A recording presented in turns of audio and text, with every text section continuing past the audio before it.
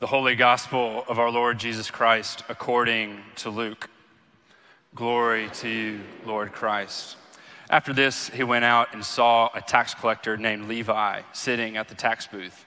And he said to him, "Follow me." And leaving everything, he rose and followed him. And Levi made him a great feast in his house, and there was a large company of tax collectors and others reclining at table with them. And the Pharisees and their scribes grumbled at his disciples, saying, "Why do you eat and drink with tax collectors and sinners?" And Jesus answered them, "Those who are well have no need of a physician, but those who are sick. I have not come to call the righteous, but sinners to repentance." The gospel of the Lord. Praise to you, Lord Christ. You may be seated.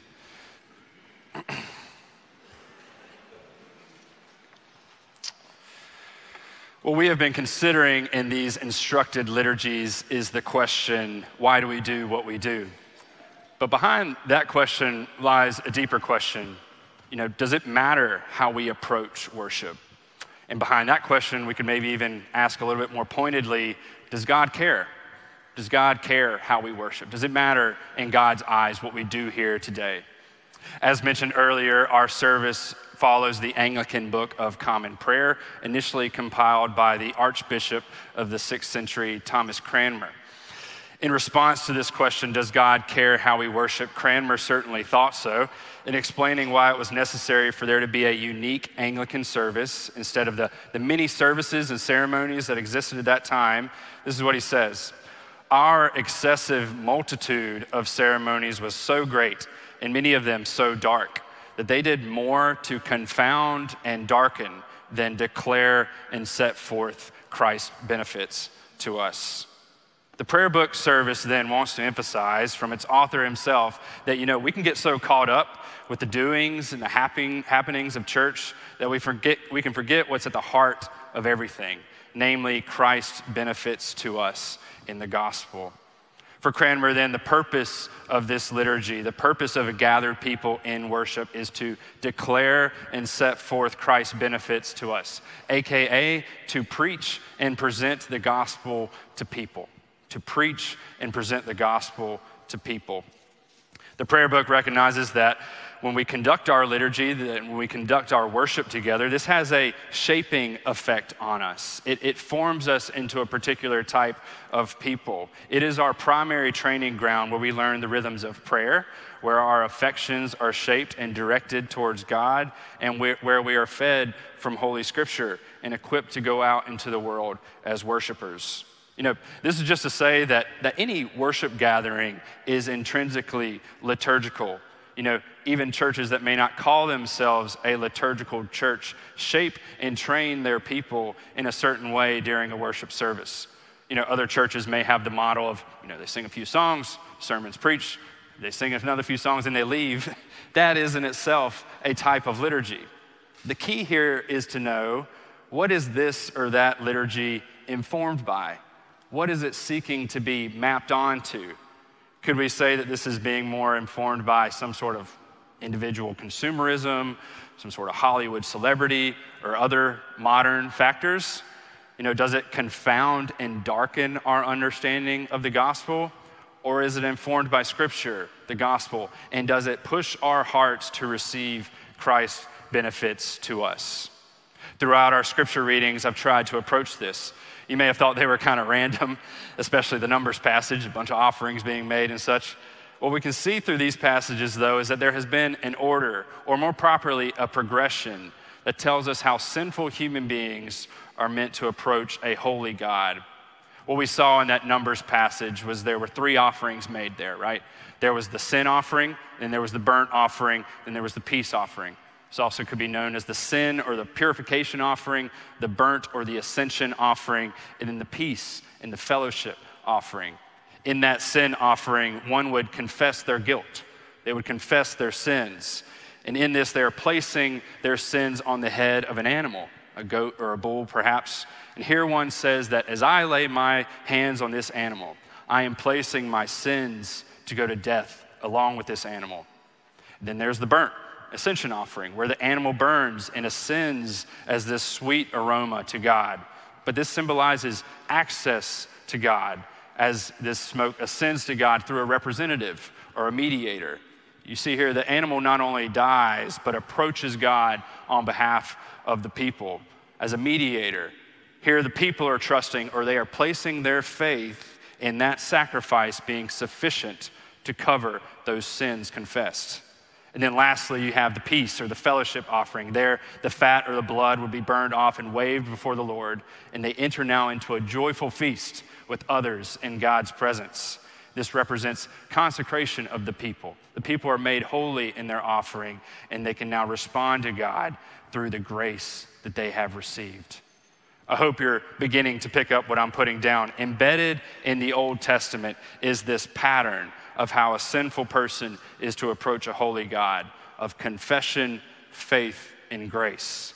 Confession, faith, and grace. It's not simply a ritualistic pattern, but it's an intentional and thoughtful and ultimately a theological pattern which invites us into the narrative of the gospel.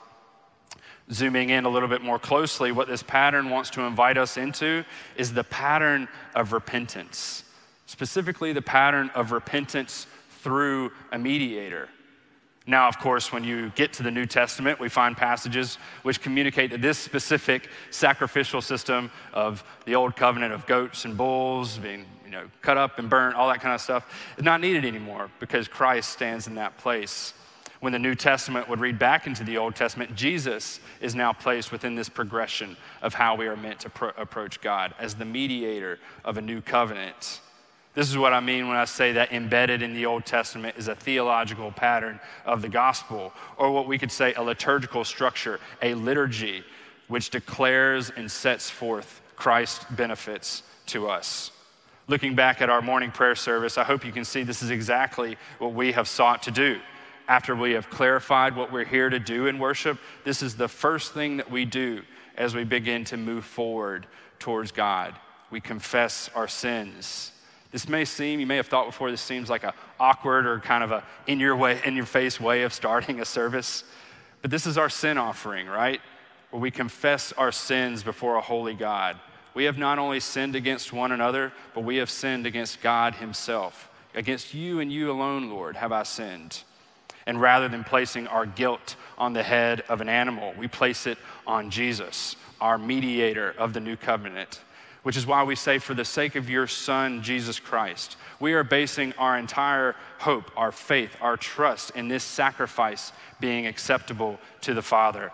And brothers and sisters, it most assuredly is. This is the basis of our assurance that our guilt has been placed upon the sinless life of Christ. He not only lays down his life for us, but he approaches God on our behalf, on my behalf, and his righteous life is accepted before a righteous God. His perfect life stands in the place of my imperfect life. His righteous life stands in the place of my unrighteousness. We then are led in confidence to believe those words of assurance that if the sinner has placed their faith and trust in Christ, we may be forgiven all of our sins because we trust that this once and for all sacrifice was, is, and forever will be sufficient to cover all of my sins. If we have truly confessed our sins, placed our faith and trust in the finished work of Jesus, if you confess with your mouth and believe in your heart that God raised Jesus from the dead, we are now at peace with God through this gift of grace. What this now enables is that joyful feast that we were always meant to have with others in God's presence as we move forward in hearing God speak to us, singing his praises, praying for our family, our brothers and sisters, and ultimately awaiting to be sent back on mission into the world. This consistent progression of worship shows us that when we approach a holy God, we're not just looking for, any traditional structure. We're not just looking for something that we're familiar with or something that we grew up with or the denomination we're most used to. We are looking for structures that maintain a commitment to the doctrine of repentance, because it's through the doctrine of repentance that we receive the benefits of the gospel, namely our forgiveness in Christ by his once and for all sacrifice on that cross. Our hearts are fickle and deceitful, and all too often hardened by the brokenness of this world. And we so easily will turn to love things rather than the creator of those things. And these patterns of repentance that our service reinforces reminds us that when we turn away from trying to satisfy ourselves through the things in this world and turn towards the only thing that can quench our thirst, Christ himself, we not only find comfort and assurance for our broken souls, but repentance empowers us to continue to live for God, not through some legalistic obedience, but through the power of a new and greater affection for God. Repentance through a mediator is then that linchpin of our liturgy because it is the linchpin of the Christian life. By this I mean it is the door that opens up everything else in our lives. Martin Luther's very first thesis out of his 95 says as such: when our Lord and Master Christ said, "Repent," he willed the entire life of believers be one of repentance. And I hope this encourages you perhaps this morning, or any morning you walk in these doors, or in fact, any morning you seek to turn to the Lord. God's arm is never too short to save. There is no sin, there is no insecurity, there is no struggle with your marriage, there is no amount of despair that God isn't already aware of and that he hasn't already paid for on the cross. All he wants for you is to come and find comfort and rest for your weary soul and to receive that gift of grace. This liturgy of repentance shows us that contrary to what we might believe about repentance, it's not so much about dwelling on your sins, feeling down about yourself, but it is about maximizing the beauty of Jesus.